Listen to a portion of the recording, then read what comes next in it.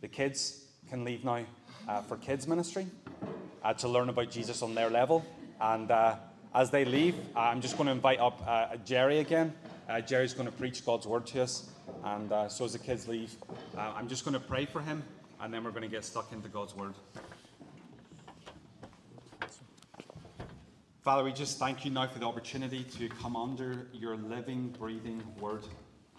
We pray that you would help us by your Spirit to see Jesus in your word, to treasure him, to trust him. We pray for Jerry, that you would speak powerfully through him, and that in this moment our lives would be changed increasingly to honor and glorify you in everyday life. In Jesus' precious name we pray. Amen. Amen. Amen. Well, good morning, friends. Good morning. That's not going to do. Good morning, friends. Good morning. There it is.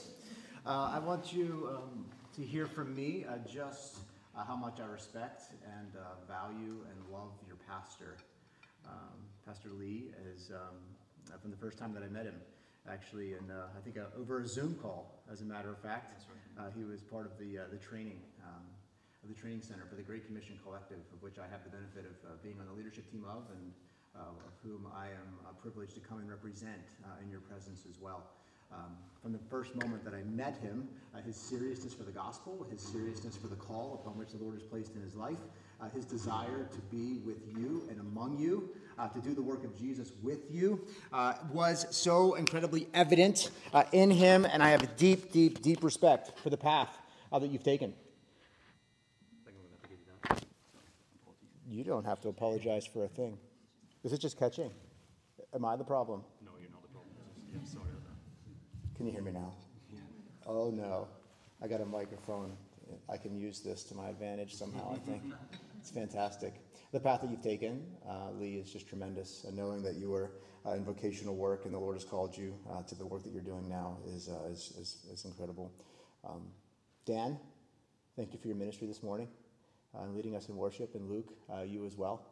To know the legacy and the heritage that you're carrying with you to do the work of Jesus across the globe is tremendous. So, love you, and I'm just so incredibly glad to be here. Can I pray for us this morning again, and we'll go into God's word. Father, your grace, we need it. Father, your grace is just so present among us. It's evident, and Lord, I just want to pray with all of my heart that your Holy Spirit would work through me, would work despite of me.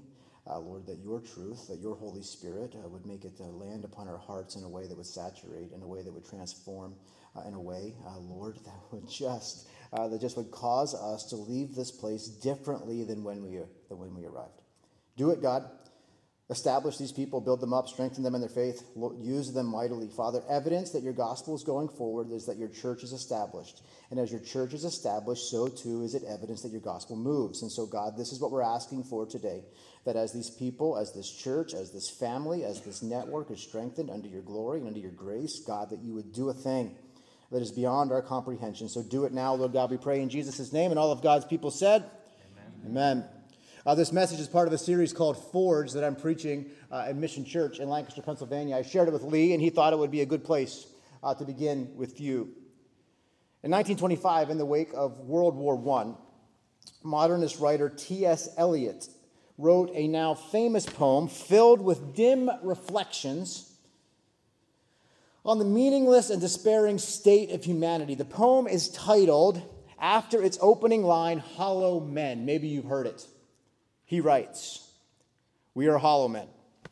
We are stuffed men. We are leaning together. Headpieces filled with straw, alas," he writes. "Our dried voices, when we whisper together, are quiet. They're meaningless. We all are as wind in dry grass." Have you ever looked over a large, bustling mass of humanity? You ever been amongst a sea of people and just kind of observed? I'm from a small town, just a small town in western Pennsylvania. I grew up in the Appalachian Mountains. My mobile home sat on the side of a wooded lot in the middle of nowhere. And so I remember the first time I went to a big city. I remember the first time that I was kind of hovering amongst a large mass of people. I remember my graduate school training in Chicago, Illinois, and looking out from the high rise in which my room was and seeing all of these people bustling about. Anyone like to people watch here? Anyone find that as a pastime? Come on. There's something to be said about just watching people move. The crowds are all around. You find them everywhere you go. You find them at the mall, splurging, at the gym, bulking. Anyone? Any bulkers here in the gym? No? Just me? Great. Awesome. The amusement parks, at least in the States, you find them at the amusement parks. They're indulging. You find them at the airport, bustling around, acting like they have a bunch of purpose in which they need to fulfill. Listen, wherever you go, the crowds are there to be found, and alas, we are them. At the end of the day, we are them. At the end of the day, we are just, if Eliot is right, a wind, a dry grass, tossed to and fro as they are. You ever looked at people and wondered who they are? Have you ever sat as I did on a bench and begin to craft their story? I've made it up completely. This guy does this, he must be going there. He's probably somebody famous and I don't know him. Wonder where they're going. What do they do? What are they trying to accomplish? What is their purpose? As Eliot is right in what he proposes, it doesn't matter. It doesn't matter what they're teaming about. It doesn't matter what they're trying to accomplish. It doesn't matter who they think they are. None of it matters. They don't matter. If Eliot is right, you don't matter. We're just hollow men. We're just hollow women, stuffed people slogging through life. You ever feel that way? It does beg the question, have you ever felt hollow? Have you ever looked deep inside and failed to find true substance? If this isn't the work of ministry, meeting people where they are, looking inside, wondering. Have you ever gone about life feeling like you're just another number? Leaning into the crowd, as Eliot says. In a sense, we can all relate. Who hasn't felt like a dry voice? Who hasn't yelled into the wind and had it fall as a dry whisper to the ground? Whispers, quiet, meaningless, as Eliot says. And let me say this. This is the part where I'm supposed to make the turn and make you feel better about all of this. And in a sense, this is what I want you to hear. In a sense, Eliot could not be more right. We are, alas, as dry grass. We are, alas, in and of ourselves, here today, gone tomorrow. In and of ourselves, we, alas, are teeming amongst the people, aimlessly, purposely going about. But to his implication that our hollowness serves no purpose, he couldn't be more wrong. You see, the gospel compels us to think otherwise. Oh, make no mistake. I am hollow in and of myself. Make no mistake. We are stuffed, men and women. Make no mistake, we are incredibly needy. You need a verse for that? 1 Peter chapter 1, verse 24. For all flesh is like grass. Hello, Eliot. All flesh is like grass. And its glory like the flower of the grass withers and the flower fades. But what? The word of the Lord and his Spirit shall endure forever. Listen, this emptiness that we find inside of us, this void that indeed absolutely is there, this space that longs to be filled inside of each and every one of us is a space reserved for the Spirit of God.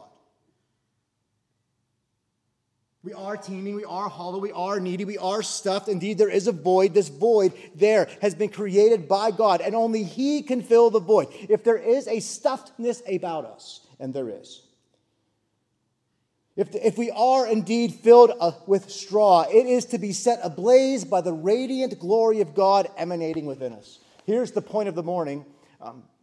You're being forged. Even as those embers flow up from the screen, so too we are being forged to the glory of God. You're being forged to the glory of God. This is the big idea. You're being forged to the glory of God. To be forged is the process of heating and hammering steel into shape. Do we have this bumper? Perhaps it could set the context and just give us a feel for this idea of being forged.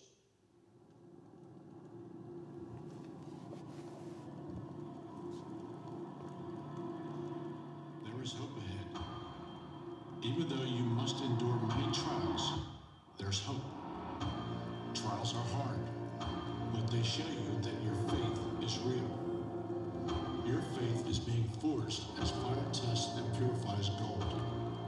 Your faith, more precious than gold, is being forged through these trials so that at the coming of Jesus Christ, greater praise, glory, and honor will be given to him. There is hope in trials. For in every trial, your faith is being forged.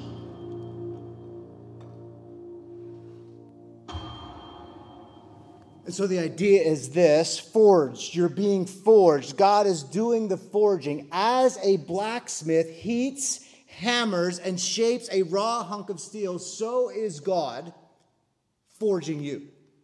He is hammering. He is purposefully, providentially molding and shaping powerfully you and I into a form, into an image, into a likeness that he desires to use for his glory and for his purposes. And so as we come to the book of 1 Peter, we're going to come to the orienting passage of the entire book. If we get this passage was selected this morning, because if you understand this passage, you now have your full bearings and your full orientation of a study of 1 Peter. If you understand what Peter is about to deliver to us today in this particular passage, you now understand the context of the letter, and everything falls into place expositionally from here. And here you have Peter, a man who's been forged. The Apostle Peter. Can you think of some evidences in Peter's life where Peter's been forged?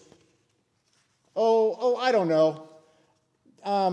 Before the rooster crows, you'll deny me 3 times. Forged. Lord God, all of these men will deny you, but I swear before you, I will never. Forged. At the arrest of Jesus, he picks up the sword and he cuts off the soldier's ear. And Jesus is like, Peter! Dude, I got this. Sorry, dude. Ear. Forged. You know that Peter followed Jesus to the trial? Do you know that he sat around a fire and was in earshot of Jesus' trial? I won't deny you, and even if I have to die with you, he said, with you I will, as he sat listening to Jesus be condemned. He had his own measure of forging. He failed Jesus. You see, in our triumph and in our failure, Jesus is forging us. You have a man who knows what it feels like to preach the gospel and suffer for it. You're going to hear from a man, and from his pen, a man who planted churches and know what it's like to call a small group of people together and speak with them. A man who has lived with the churches. A man who, by God's grace, Jesus literally handed the keys and said, unto you, upon this rock, you will build my church as you preach the gospel of Jesus Christ. And through this forging process, you find Peter at the end of his life, having been strengthened, emboldened, and forged so that he will be able to endure his ultimate fate, which, by the way, is going to be him hanging upside down on a cross, crucified, like a Savior. Forged. Peter's been forged. And he's writing to the churches of Asia Minor. He's writing a letter to those churches that is meant to be passed amongst the churches. I want you to stop and think about this. This letter was written to churches who gathered in small clusters, not unlike you. And this letter was to be passed around. This letter was written for you. This letter was written to the striving. This letter was written to the churches that were just planted, just trying to get themselves established. This letter was written by the capital A Apostle Peter to groups of people just like you. I want you to put yourself in the place of realizing the Apostle Peter, some 2,000 years ago, wrote a letter that was meant to be passed around to churches like you, who would have found themselves in a similar place like you. I don't know that they were tearing down and hauling trailers about and putting up the chairs and tearing down the chairs. It's more likely they were even smaller, meeting in homes. You may have been regarded as a megachurch in Peter's day. Oh, context matters, doesn't it? And he writes and says, I know you're enduring. I know you're striving. I know pressure's about you. I know you're not popular amongst the community. I know you're feeling the pressure. I know you're regarded as rather odd. I know there's other religious works about you, and they're trying to figure out what the world you're doing and why you're even needed here. Peter knows all about it. Imagine trying to lay a foundation that's never been laid before, ever. How privileged are we to live in this generation? And so he comes and he says, listen, you're being forged. Look at the context. Look at 1 Peter chapter 1. He says in verse 2, well, this should start at verse 1. Why not? Peter, an apostle, that's who has written. We've already talked about him. To those who are elect exiles of the dispersion in Pontus Pilate, Galatia, Cappadocia, Asia, Bithynia, according to the foreknowledge of God. How beautiful is this? He is writing to almost kind of an international region, but even so, far off from him. And he says to them, according to the foreknowledge of God, according to the foreknowledge of God the Father, whom we share together in the sanctification of the Spirit, he is at work among you for obedience to Jesus Christ for the sprinkling of his blood. That is a really, really incredible way to say hello. Could you imagine if we all greet each other that way? That is phenomenal. I think you have to be a capital A apostle to get away with saying hello like that, but that is tremendous. And so he says hello in the most theologically profound way possible, reminding them why they exist and why he's writing to the glory of God. That's why we're here. Now listen, may grace and peace be multiplied to you. Hi. Verse 3. Blessed be the God and Father of our Lord Jesus Christ. According to his great mercy, he has caused us to be born again to a living hope through the resurrection of Jesus Christ from the dead, to an inheritance that is imperishable, undefiled, and unfading, kept in heaven for you, who by God's power, you are being guarded through faith for a salvation ready to be revealed in the last time. In this you rejoice, though now for a little while. If necessary, you have been grieved by various trials. Verse 7. So that to test the genuineness of your faith, more precious than gold that perishes, though it is tested by fire, may be found to result in the praise and the glory and the honor and the revelation of Jesus Christ.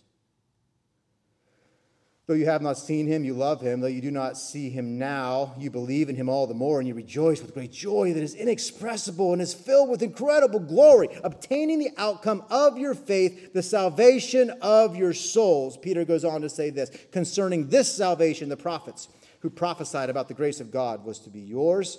They searched and they inquired carefully themselves, inquiring what person or time the Spirit of Christ in them was indicating when he predicted the sufferings of Christ and the subsequent glories. It was revealed to them that they were serving not themselves but to you in the things that they have written, and that are now being announced to you through those who preach the good news to you week after week after week. Those who preach the good news to you by the Holy Spirit sent from heaven, things into which angels long to look. And so whom is he writing? The elect exiles. He's writing the elect exiles. The elect are the chosen children of God. And so what Peter's saying, first and foremost, make sure you know who you are. You're being forged, but know this. You've been chosen. You've been chosen for it to happen. You're privileged to be forged by God. You're privileged to be in this context. We are privileged to bear his image and suffer in the same way in which he suffered. You are elect, but then it says exiles. And y'all do any Old Testament Bible studies? Anyone ever kind of look into the Old Testament? Yeah, right. So when you come over, she's like, do not call on me. I won't call on you, I promise. That's the thing. If you're going to participate, you can't go calling on people. That'll cease the participation, all right? So exile is not like, it's like, when you see the word exile, you're not running that direction, right? The word to be chosen by God is phenomenal. But to be a chosen exile, chosen to be in exile, chosen to suffer, chosen to bear the weight, chosen to what? Wait, chosen what? I like the chosen child part better. But to hear from Peter, who has been forged himself, to say, you've been forged, you've been chosen to be forged just like me. You've been chosen to be forged just like my son. And here's the deal. The way you go about bearing the forging is going to be an incredible, adorning witness to a watching world. It's not going to make sense. So come on, elect exile. Come on, those of you who are chosen to suffer. Come on, those of you who are chosen to bear the weight. I've got a word for you, and it is this. Your forging is to the glory of God. And I love, look at the context. Look at how Peter comes out of the gate in verse 3. Blessed be the God and Father of our Lord Jesus Christ. Yes, you're being forged. Yes, I know it's hard. Yes, I know it's weighty. Yes, I know it's challenging. Yes, I know church planting is demanding. Yes, I know the culture is bearing down. But listen, look up. Look up. He literally calls the church to get their eyes off the problems and get their eyes on the solution. Get your eyes off the challenge and get your eyes on Christ, the one for whom we are blessed and privileged to bear the challenge. Get your eyes up. Get your eyes up. Get your eyes up. You elect exiles, listen, you're enduring various trials. I know this, but come on, look up. The lower you feel, the higher you got to look. Let's just do it. Just look up. Look up. Look up. See? It takes work to do this. And this is the problem, right? There it is. I knew it was coming eventually, right? If our heads are in the clouds all the time, what's the deal? You know how much easier it is to do this? It is so much easier to look down. It is so much easier to watch my feet. Because in my mind, I have nothing to trip over if I'm watching my feet. But he's saying here, you got to look up, you got to look up, you got to look up. And the lower you get, the higher you need to look. But here's the deal. We are inclined to stare upon our problems. We are inclined, and we are even... somehow there's a natural inclination inside of all of us that we think if we stare at our problems long enough, they might go away. Anyone been paralyzed by this? We never get through our problems by focusing on our trials. We never get through our trials by pouting about. We will get through our trials through biblical lament, though. We will get through our trials through biblical lament, though. It's a biblical concept, a biblical lament. You see, we can get through the forging, we can get through the hardship, we can get through the difficulty when we biblically lament. You know why? Because it will lead to a true and honest praise to God ultimately. Again, the text says, blessed be the God and Father of our Lord Jesus Christ. Peter is showing us that the key to every battle is to bless the Lord. The key to every weight is to thrust it upon Him. The key is for us to understand that you have been reborn for His glory, point one. You have been reborn for His glory. Blessed be, blessed be, blessed be. Peter right now is being forged himself. Not long from now, he is going to be martyred. And the first words out of his mouth after saying hello is, blessed be the Lord God. He gives and He takes away. But what? Blessed be the name of the Lord. Peter's showing us that the key to every battle is to bless the Lord. To worship is your weapon. Worship is your weapon. May I be so bold and to challenge you to sing louder. Who gives a rip what you sound like? Jesus likes the way you sound. He gave me this horrible voice. Because worship is your weapon. Worship is your weapon. And sometimes when we're in these large spaces, we feel more secure to sing loudly when we kind of have a smaller space about us. But I would say this, it's actually the praises of God's people that ring out, and people are like, who in the world what are they doing? And that is it's going to land as a beautiful melody on the hearts of those whom the Lord is drawing to Himself. And it's always going to be a wretched sound to those who aren't. But sing. Sing. Lee, we got to sing. We got to sing loud. We got to sing like we can actually sing. Most of us can't. But that's okay. Speak for yourself. I stood behind you. You tell me how I sounded. Okay. No, lying in church. Worship is our weapon. Worship is our weapon. Worship is our weapon. And lament is worship in the midst of our forging. Over and over and over again, the psalmist blessed the Lord through the tears. Listen to this, Psalm 27, verse 6. And now my head, it says in Psalm 27, verse 6. I'll read it for you. And now my head shall be lifted. Sound familiar?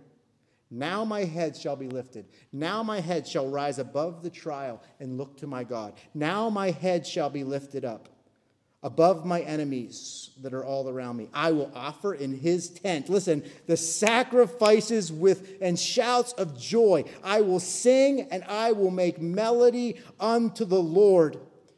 And so he calls the weary church to get their eyes on Jesus. I just want you to hear today, if you are being forged, you need not come to church with a porcelain smile on your face. That's not what I'm saying. What I am saying, though, is you need to come and worship your way through the trial. Worship your way through the hardship. Worship your way through this season. Sing your way. But it's not just singing. It's a posture with which we carry ourselves that says this: I'm being forged. That means whatever I'm facing right now is to make me stronger. If it's for my good, it's for his glory. And if it's for his glory, it's for my good. And I know right now this too shall pass. He calls the weary church to get their eyes on him. The Lord shows us then, verse 3, his ultimate mercy. Listen, blessed be the God and Father of our Lord Jesus Christ, according to his great mercy. This forging is a mercy. This hammering upon the anvil, this heating and cooling and hammering and twisting and shaping, the hardship that you're facing, this is a mercy. A mercy? A severe mercy, nonetheless. You know why it's a mercy? God's forging is rescuing you for your hollow state. God's forging is rescuing me from my hollow state. It's in the midst of my despairing that I look to the Lord. It's in the midst of the hammering that I have to reach out to him. It's in the midst of the heating that I have to look to him for the cooling. It's in the midst of the hardship. So often, how many times, how does one come to know Jesus as their Savior unless they come to the end of themselves? How do they come to the end of themselves lest they finally admit that they can't in and of themselves? And so often that is a forging process that causes me to lay down my pride, Lee. And this is the battle that we face as believers. Hey, come unto the Lord and be forged. Come unto the Lord and be humble. Come unto the Lord and admit you can't do anything of your own. That is so antithetical to the world in which we live in today. You're going to be forged if that's your message. But if you actually want to build a church, that's got to be your message.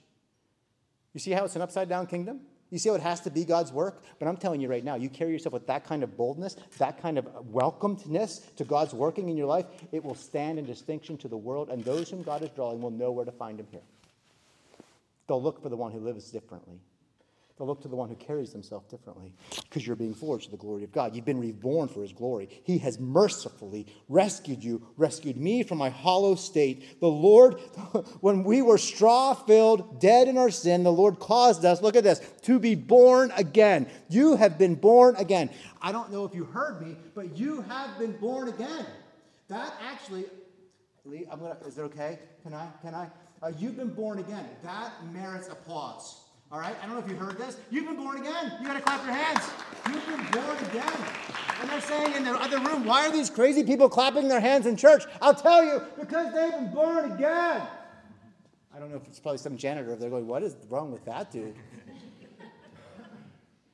We're clapping our hands because we've been born again. Listen, no matter how hard life gets, no matter what comes your way, no matter how difficult it is week to week, it's never going to get worse than it was before. Because you were dead. You were spiritually dead before. You were lost in the trespasses of your sins. Are you kidding me? On this side of salvation? What do we have to squabble about? The worst thing that happens to us is we get to heaven. The worst thing that comes your way. I'll leave here and my plane doesn't make it home. Heaven.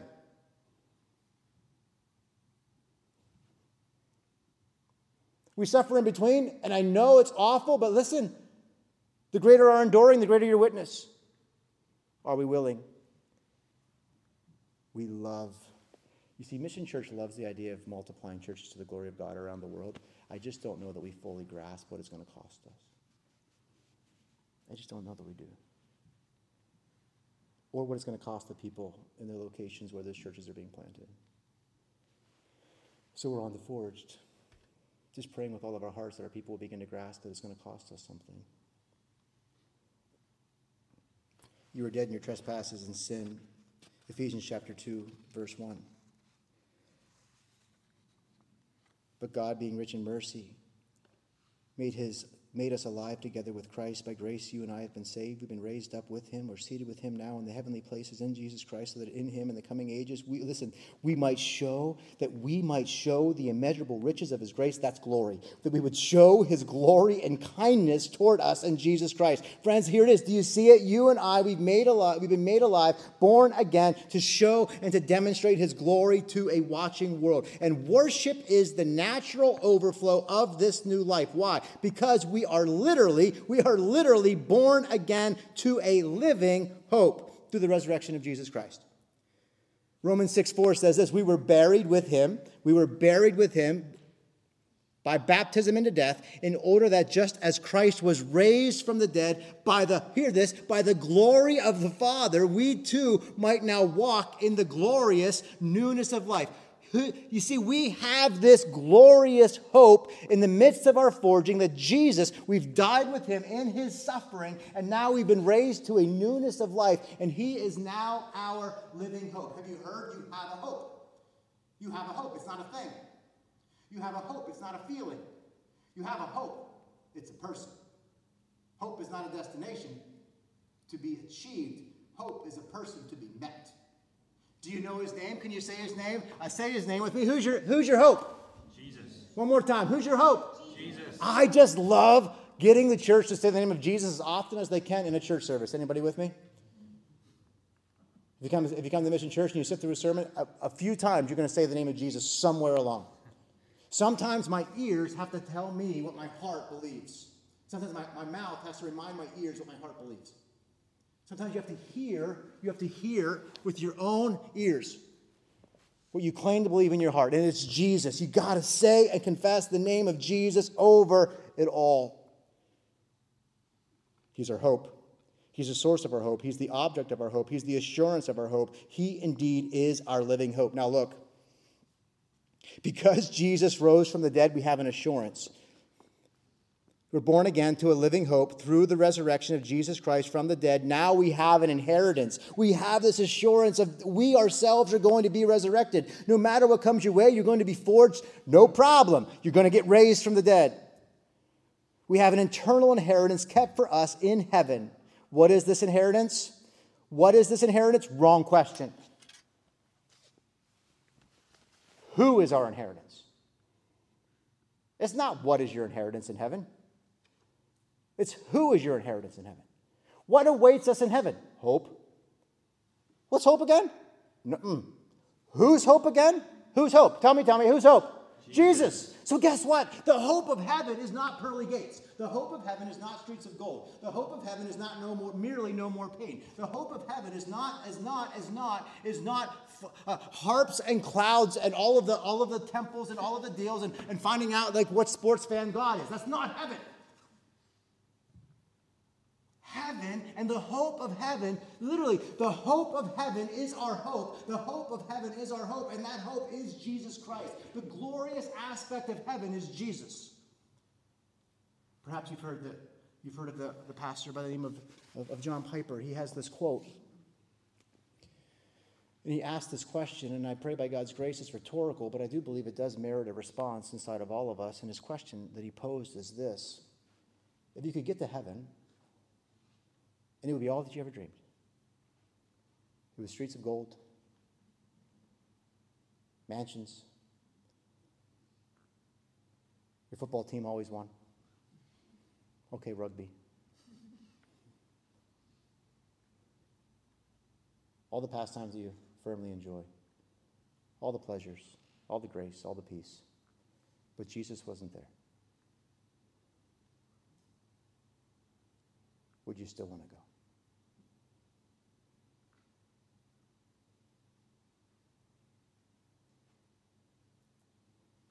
I know what the right answer is. We're just not allowed to lie in church. Because if that's true after death, why is it not true of my life now? For I live about my days many times incoherent to the presence of the Lord in my life. I go through my trials sometimes. I go through the forging. And I'm slow to look up. Anyone? This is our hope. Jesus is our hope. What kind of hope is this? This is our inheritance. Our inheritance is Jesus. That's unbelievable. Our inheritance is the fact that we are going to be in the presence of Jesus, not gold, not pearly gates, Jesus. And notice how incredible this inheritance is. It is imperishable, it is unfading, and it is undefiled. Check it. Imperishable means it has no expiration date. There is no expiration date to this inheritance that is coming to us. You can't lose it. It is imperishable.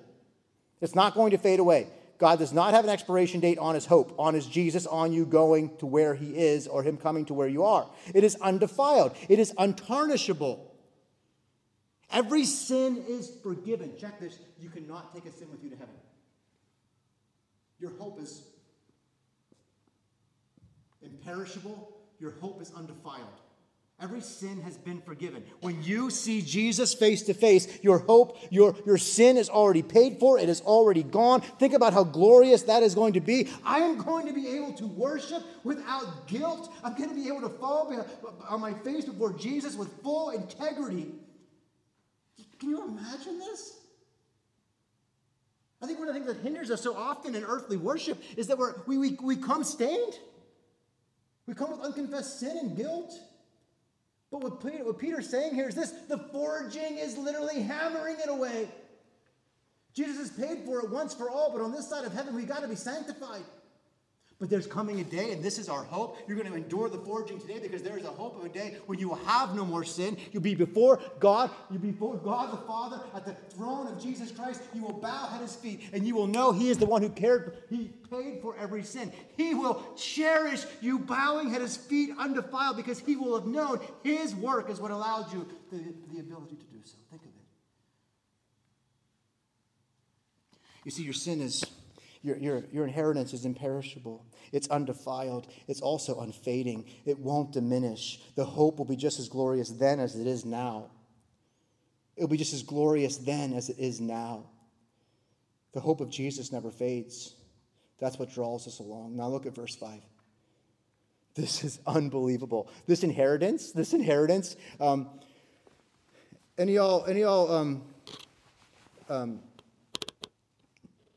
at verse 5. Who by God's power, this inheritance, by God's power, you are being guarded. By God's power, you are being guarded through faith for a salvation ready to be revealed at the last time. This part blows my mind. Any of y'all been around bodyguards? Anyone ever been around a bodyguard? Anyone ever been around security? Right? You've been to the airport maybe. You've been to the airport and you see these guys and they're guarding things. Maybe you go to a bank and there's a guard, right? You go to the palace, right? You go where the royalty is, and there's guards, right? And you're not getting in there. I've seen this guy. The one guy, he stands real straight with the big thing. I better stop talking about that because anyway. So guards. You know what a guard is? At our church, we have a security team, and every once in a while, I feel so sheepish because like a guy will tail me as I'm walking around the church. He'll make sure that nobody. Whatever. And I'm like, I feel so pretentious when that happens. But here's the deal. You know what this text says? God the Father is guarding your inheritance. He's standing firm. Guarding your salvation. God the Father's guarding my salvation? Like, who am I? The child of the King. Who am I that the Father would guard my salvation? Well, you're his child. He's guarding your salvation. Whatever trial comes your way, you have no danger of losing your salvation as a result. You just need to be submissive to the Lord and allow him to do his work. He's guarding you. He's guarding you. He's taking care of you.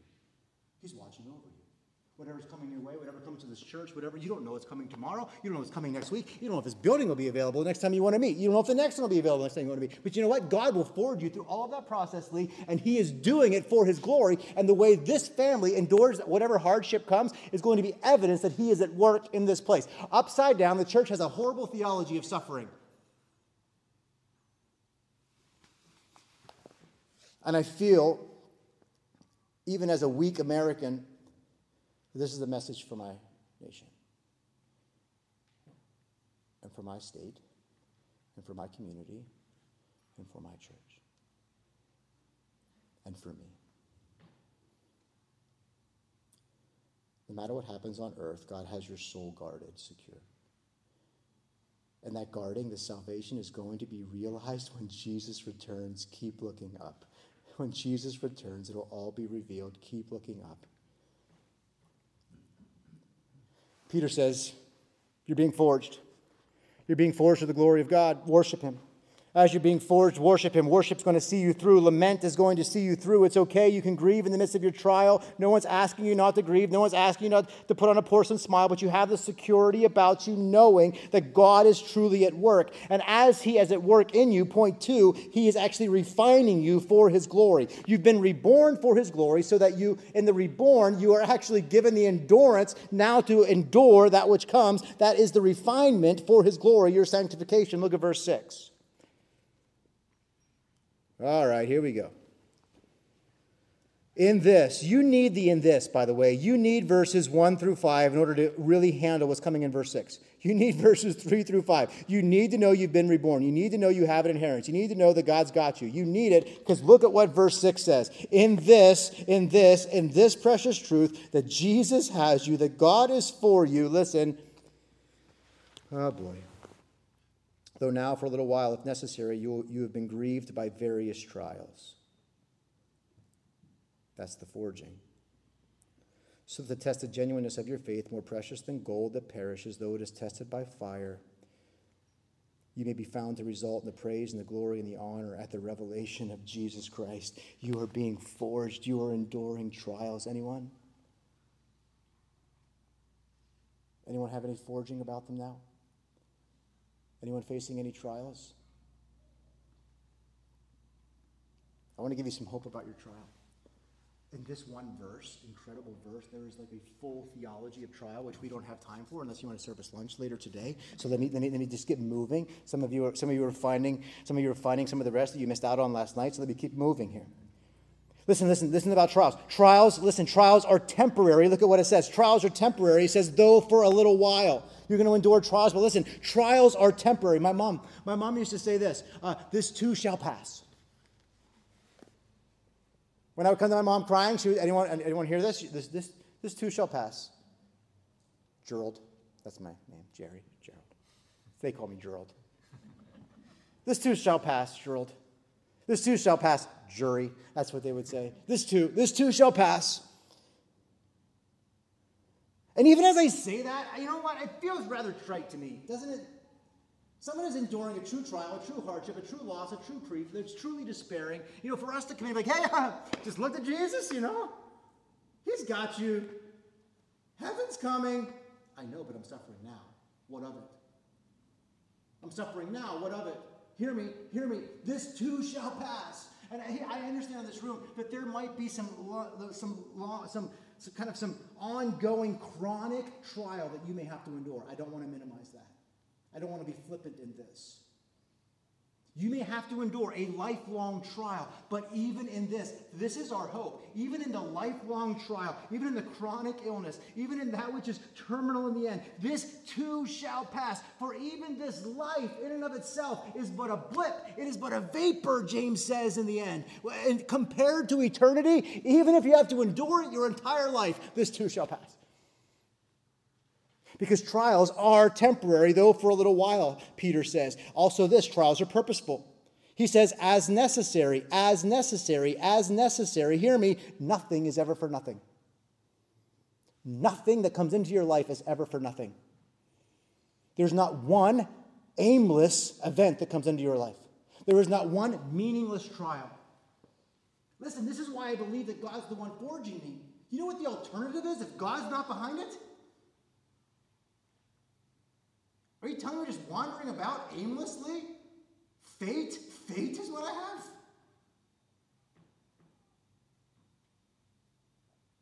Randomness? Where's the hope in randomness? Where's the hope in unlucky? My hope isn't in luck. My hope is in a sovereign God who literally does all things. He is sovereign over all things or he's not. He's sovereign over all things or he's not. He's sovereign of the political affairs of the day or he's not. He's sovereign of the civic movements of today or he's not. He's sovereign over all things and allowing the church to endure every aspect of it, me personally as well. He's either in charge or he isn't. I say he is, and I say, God, whatever I'm going through now, I have to know that you are using it. And I know, God, it's only temporary, but praise you, it is purposeful. God, I have no idea what the purpose of this is for right now, but I know it's for your glory, and I know it's for my good. Show me the rest. Temporary, purposeful, hard. You've been grieved, though you've been grieved, though you've been grieved. You know what I love here? Peter, what I would call a super apostle, admits the tears. Have I mentioned recently that lament is worship? The church has a really difficult time with lament. And Peter says, through grief. We've been grieved by the trials. We're not masochists in this way. We don't long for it. We don't run toward the trial. But we recognize if God's brought it, it's for our good. It's for his glory. He's using it purposely. It's only for a season. This too shall pass. It is hard, and we should cry, and we should lament, and we should bear up with one another's burdens, and we should be there for one another. This is the glory of the church. This is the glory of the church. It's that when one member suffers, all the members suffer with it. And this is what the community will see in you as you gather around one another in your most difficult times, when you're celebrating with each other in the midst of your joys. This is it. Family, family, family, family. You are a family of family, and knit down in the heart of every man, woman, and child is this understanding of family, and that's why it's being so twisted in our day. Families bear up with families. Families grieve with families. And we remind each other, temporary. We remind each other this is purposeful. God has us. We remind each other that this is hard. But you know where grief comes from? Grief comes from the same place as celebration and joy. You know why you cry when you're grieved? Because you love. You know why you celebrate? Because you love. Next time you're in a place of grieving, I want to remind you the flow of tears, the depth of your grief is an expression of the depth of your love for whatever it is, for whomever it was that you may have lost. Temporary, purposeful, hard. They're also varied. Trials are multicolored. Your trial is different than mine. Praise God. You don't have the same trials that I have. Praise God. I don't have the same trials that you have. Praise God. God only gives me what I can handle. He's going to give you what you can handle. Oh, by the way, that's not theological at all. He's going to give you all the trial you can't handle so that you will look to him. He will give you more than you can endure. Oh, he'll provide a way to escape. You missed that. That's the part we have to go to. He's going to provide a way of escape. Good thing there's an escape because you'd be crushed under it otherwise. He will give you more than you can endure. That's the forging. He will give you more than you can endure. That's why you got to look to him. That's why forging is so crucial. God is at work. And what are the trials that come about us? Tribulations, persecutions, temptations. Remember, though, God tempts no man. But he will use, even what was meant for evil, God will use for good. What do we do with the evil about us? If God is over everything, what do we do with the evil about us? My word, Pastor, let's deal with all the theological difficulties today. If God is forging us amidst every circumstance, what about the evil even among us? God is not the author of sin. However, he is a step ahead of he is sovereign over the affairs of everything. Think of the life of Joseph. That which was meant for evil, God meant it for good. You will not be able to out-sin the will of God.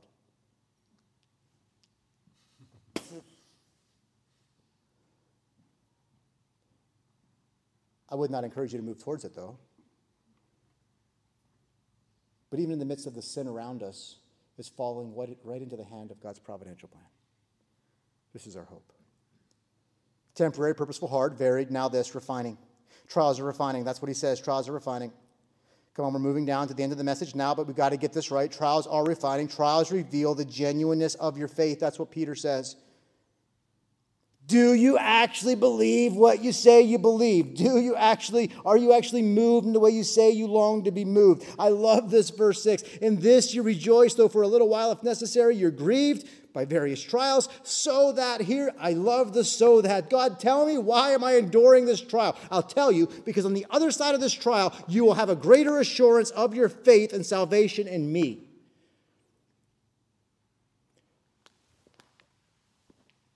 God, when a test comes into your life, it's for your proving, not for your failing. It's always for your proving, not for your failing. It's for your proving. If God provides you a test, it's because he wants to show you that you can pass it in him. I think oftentimes we think God sends trials our way. Why? Because the smackdown's coming. Does God discipline those he loves? 100% yes. Indeed, he does discipline those he loves. But even more so, in this text, what we see is trials and forging comes our way because God wants us to see just how glorious his security over us really is. Just how incredible Christ's work among us truly is. Now, verse 7, so the tested genuineness of your faith, more precious than gold that perishes, though it is tested by fire, may be found to result in the praise and the glory and the honor and the revelation of Jesus Christ. Do you understand how precious your faith is? This blows my mind. You know what he does? He takes the most valuable thing he could possibly think of in the day, and he says, you know how valuable your faith is? It's nothing like the rubbish of silver or gold. Silver or gold is rubbish in comparison to how valuable your faith is. And it's only through forging that you really come to grips and to grasp. In the good times, I kind of run right past my faith sometimes. I kind of check in. I love prayer times when I'm doing very well. I kind of run right past my faith sometimes when things are going well, but when things are going poorly, I'm emailing the pastor, and I'm texting my small group leader,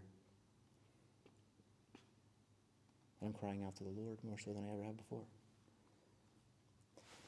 Has your faith ever been tested by fire? Like as it's expressed here. Has your faith ever been tested by fire? I know it's been tested. Has it ever been tested by fire?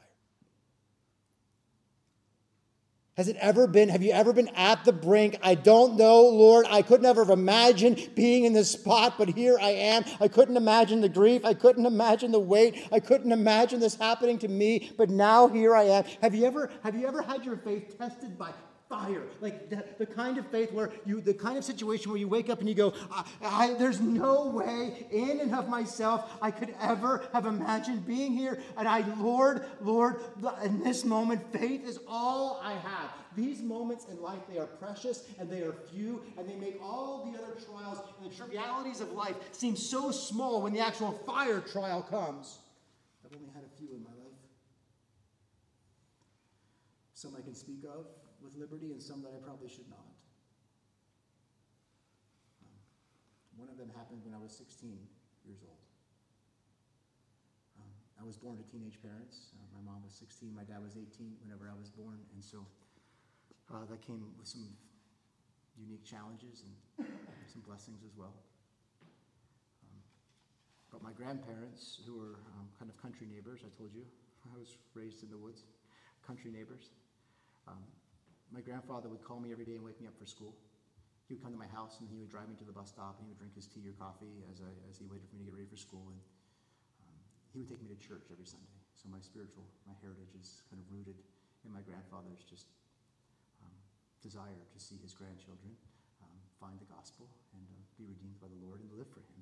I'm here today because my grandfather called me every day, woke me up for school, and drove me to the bus stop, drove me to church, made sure I was before the Lord. I was in the nursery of the church by my grandparents. Before I could talk or walk, I was being cared for by the church. And so one particular morning he called me. I was 16 years old. He called me and he pretended that we were late for school. And he said, "Jerry, I've overslept. you need to get ready for school, fast. And so I'm hurrying about the house, and I'm running around, and I'm getting ready for school, and I'm doing this whole thing. And I thought to myself, he's never, in 16 years, he's never actually been late, ever. And so I look at the clock, and I'm like, oh, like, we're fine. So I finally, the anxiety is kind of subsided. I kind of begin to rest and get back to my slothfulness of being a teenager, getting ready for school. And then I realize as the clock does begin to tick, he doesn't show up. And so finally I look at my dad, and my father says, maybe you should go check and make sure everything's okay. And as I kind of come down over the mountainside, over the hill, I come outside of my grandfather's garage, and I find him laying lifeless outside of his garage. 16 years old, I'm rolling my grandfather over and administering CPR, and with no success. Here lies the man who introduced me to Jesus. Here lies the man who met with me every day. Here's the man who took me to school and brought me back home again. And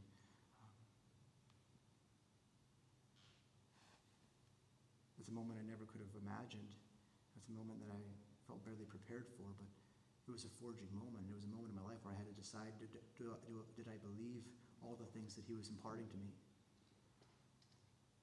Did I actually embrace the gospel and the Jesus that he spoke of?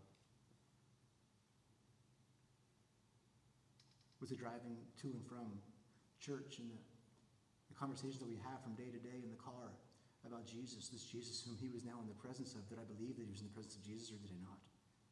Was I going to turn away from the Lord in that moment and ask him and shake my fist? And why did you do this to me now? And why at 16? And now what do I do? How are we going to get to church? I don't have a driver's license. I now have a sister and two uncles with disabilities and a grandmother who has no license. And we have a church. How are we going to get there? Do I begin to look at God and begin to shake and say, why? What is happening here? Or do you come and realize this is the forging? This is a way in which God prepared me to stand before you today. This is what the Lord is using in the midst of all of our lives. Whatever your fiery trial is, God will use it to form you and to shape you and to prepare you to look other people in the eye. 1 Corinthians is very clear. God comforts us in the midst of our affliction so that one day we can look others in the eye and comfort them in their despair. You're being forged. You're being forged. And the day will come when you endure a fiery trial, and it will be the moment where your faith will be shown more precious than gold. For that was the moment in my life that I knew beyond a shadow of a doubt that I was going to serve Jesus for the rest of my days. It wasn't a moment to ask God why. It was a moment to ask the Lord to come. It wasn't a time to push God away. It was a time for him to draw near. You know what else it was? It was a time where the church came around me and wouldn't let me go. And so you look about you. You look about you for the person who's being forged. You look about you and you come near that person. This is your testimony. You look about you and you find the person who's in a low place, and you come around and you put your arm with, you sit beside, and you pray with, and you provide the meals, and you provide the rides and the lifts, and you do all that you can. Why? Because this is what God has called us to. Because in the end, we are going to rejoice. In the end, we're going to rejoice. Your tears and your lament are going to become shouts of praise. Let us lament our way to this place of praise, for we will ultimately, point 3, rejoice for his glory. Verse 8, we land the plane on this.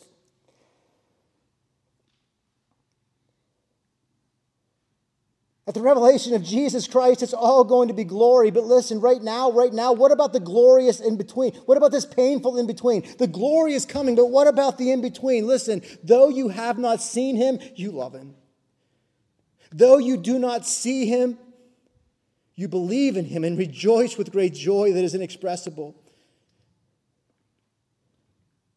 In this joy, there's incredible glory because you'll be obtaining the outcome of your faith. Ultimately, what is it? It is the salvation of your souls. Peter says all of this is evidence that you have a saving faith. The way you endure your forging, the way you come around those who are being forged. And saving faith is a faith that glorifies the Lord through our trials. And then look at how he ends this. This is incredible how he ends this passage. He says, look. Just so you understand, I'm not telling you anything new. The saints of old, those in exile in ages past, endured in the same way to give glory to God. Look. He says, now listen, concerning this salvation, the prophets who prophesied about the grace was to be yours.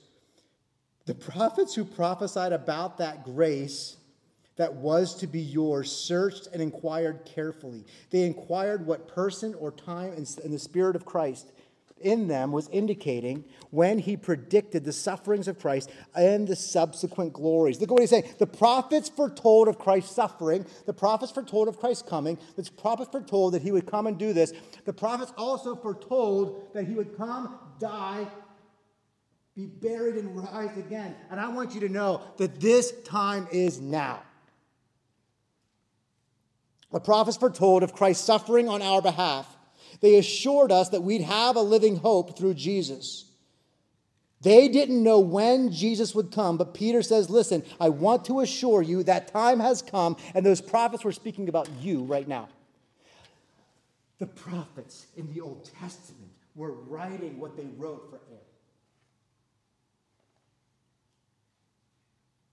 Peter crafted this letter to be passed around the churches of Asia Minor, but he wrote it. The Lord wrote it knowing it would be delivered to you today. That's what this text is saying. The Old Testament prophets prophesied for you. I just don't think we get this. Isaiah prophesied for you. Jeremiah, the weeping prophet, his tears were for you. Jonah, the one who wanted to avoid Nineveh. You have a Nineveh? Ultimately was brought there for you. This is what he's saying. The prophets of old literally were prophesying of a day, of a time, when the mystery of God would ultimately be revealed. Now look at verse 12. Think about how amazing and mind-blowing this is. It was revealed to them that they were serving not themselves, but you. He's saying that the prophets themselves knew that the things they were writing would have an immediate fulfillment, but an ultimate reality, and it's you.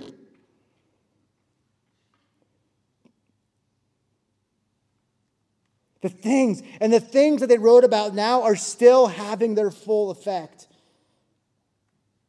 The things that they were writing were not merely for themselves and merely for their immediate context, they were for us. Think about the writing of the prophets.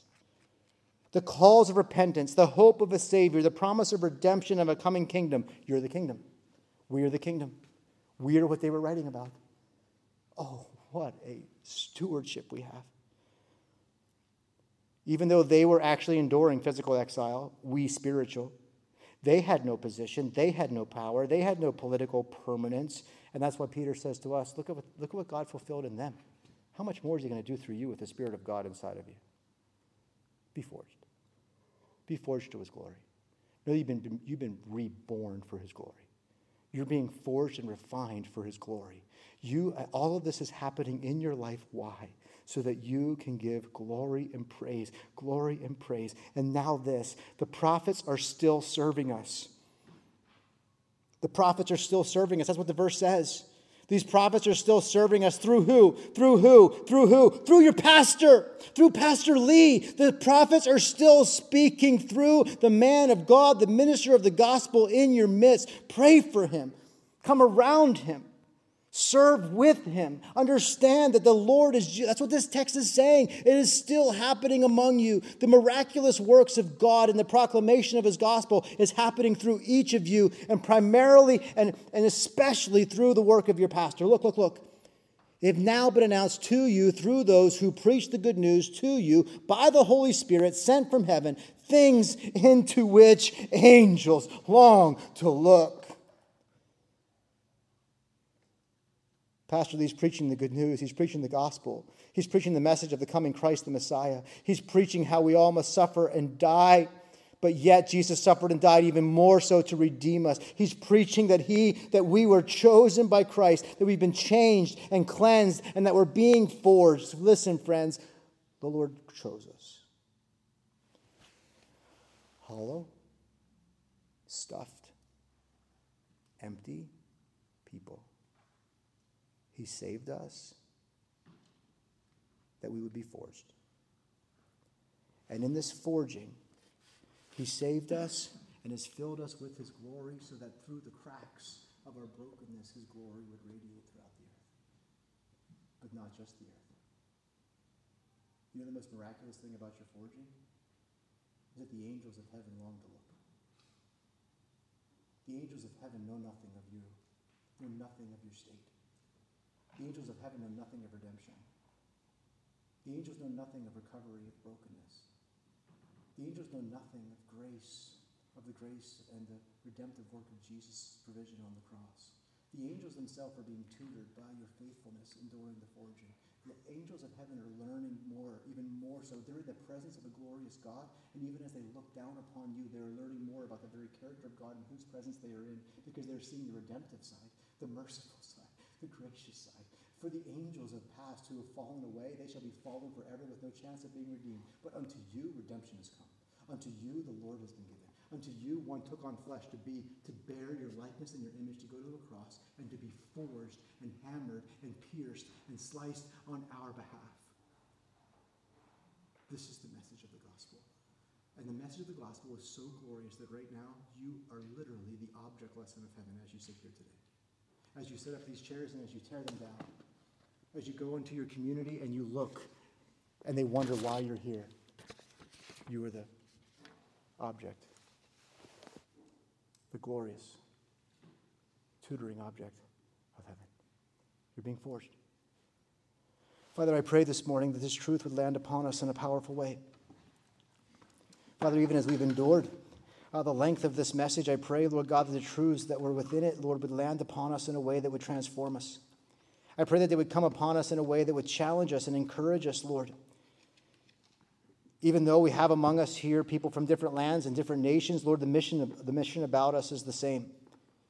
Lord, we're here to make disciples. We're here to preach the gospel. We're here to see lives transformed. We're here to give people hope, people who find themselves in the midst of their own forging. Lord God, I pray today that they would find their hope, their glorious ultimate hope in you. I pray, Lord God, that they would hear, even as the prophets predicted, as the prophets foretold of the saving Messiah who would come. I pray, Lord God, that we would lift our voices and tell everyone who would hear that our Savior, our hope, is here. He has come, and he's offering redemption unto every one of us. Help us to endure. Help us to look to Jesus, our refuge, our Savior, our joy, our inheritance, and our hope. And so, friend, if you're here today and you've yet to put your faith and trust in Jesus Christ, if you're enduring your own forging and you've not been able to do so with a measure of hope, today Jesus offers you his hope.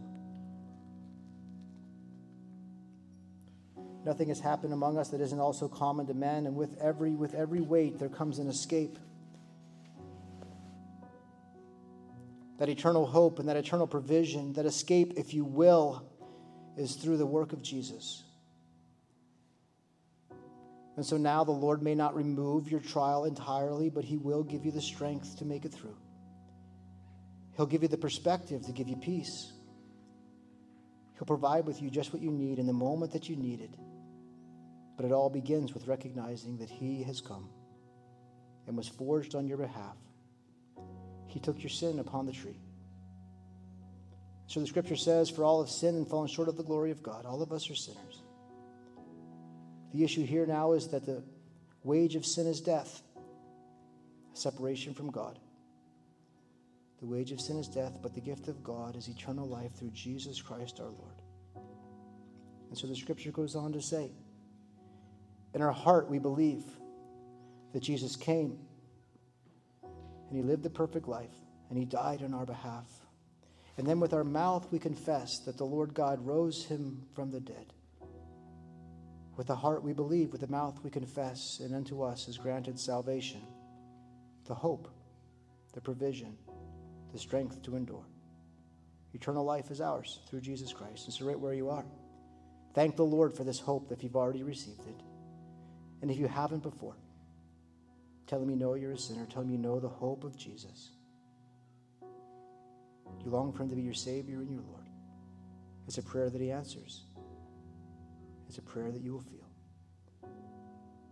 It's a hope that you'll receive. And so we thank you, Lord, for being our living hope. May we sing it now unto your glory, we pray in Jesus' name. And all of God's people said,